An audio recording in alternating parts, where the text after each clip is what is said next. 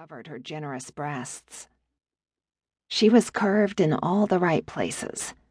And after she bent over so they could spray her hair wet, she straightened, flipped her hair back, then gave him a look.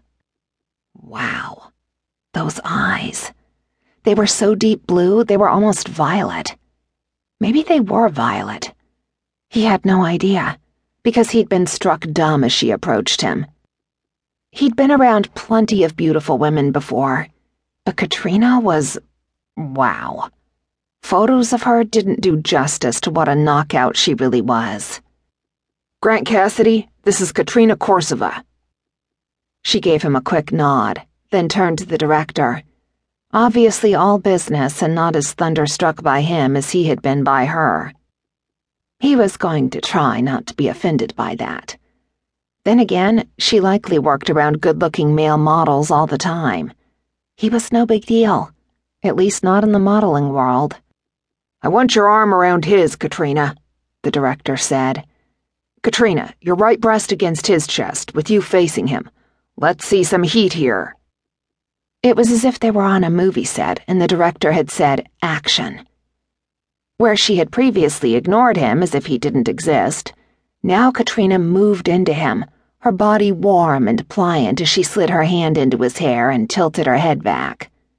Their hips touched, their thighs made contact, and then she made eye contact with him. He'd never felt that pow of instant connection before, but he sure as hell felt it now. It was as if lightning had struck the center of his universe, and every part of him felt it. Katrina blinked a few times, then frowned. Something wrong? The angle. Give me a second, she said. He'd expected some type of Russian accent, but there was none, just the smoky hot darkness of her voice spilling from her lips. It was like drinking whiskey on a cold night. The sound of her voice heated him from the inside out. He'd never been slammed so hard like this before. Katrina adjusted, her fingers tangling in his hair, giving him a bit of a tug. His lips curved. So you like that? He asked. Just a chop, she responded, then gave him a smoldering look, tilted her head toward him, and jutted her hips out enough to hit him right in the crotch. God damn it. She'd done that on purpose. He could do it as well. He raised his hand and laid it above her hip, knowing he couldn't obscure the swimwear. After all, that's what they were advertising. His fingers bit into her skin, enough that he caught the flash of awareness in her eyes. Yes, that's perfect, the director said. Hold it there. Grant heard the click of the camera several times. Now move. Get into each other. Lean in. Touch. Be mindful of your angles, Katrina. And Grant, follow her lead.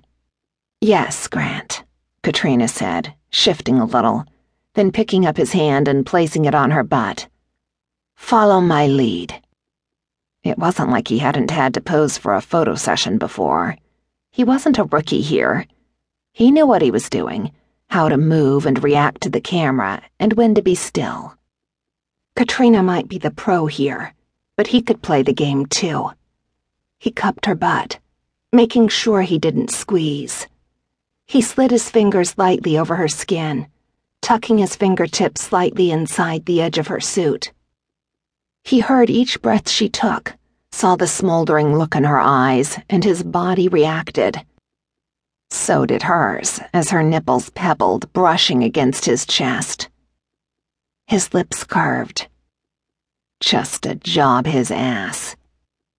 He moved with every few clicks of the camera, turned his head, shifted his body against hers, making sure their clothes remained the focus while keeping his gaze intently on hers.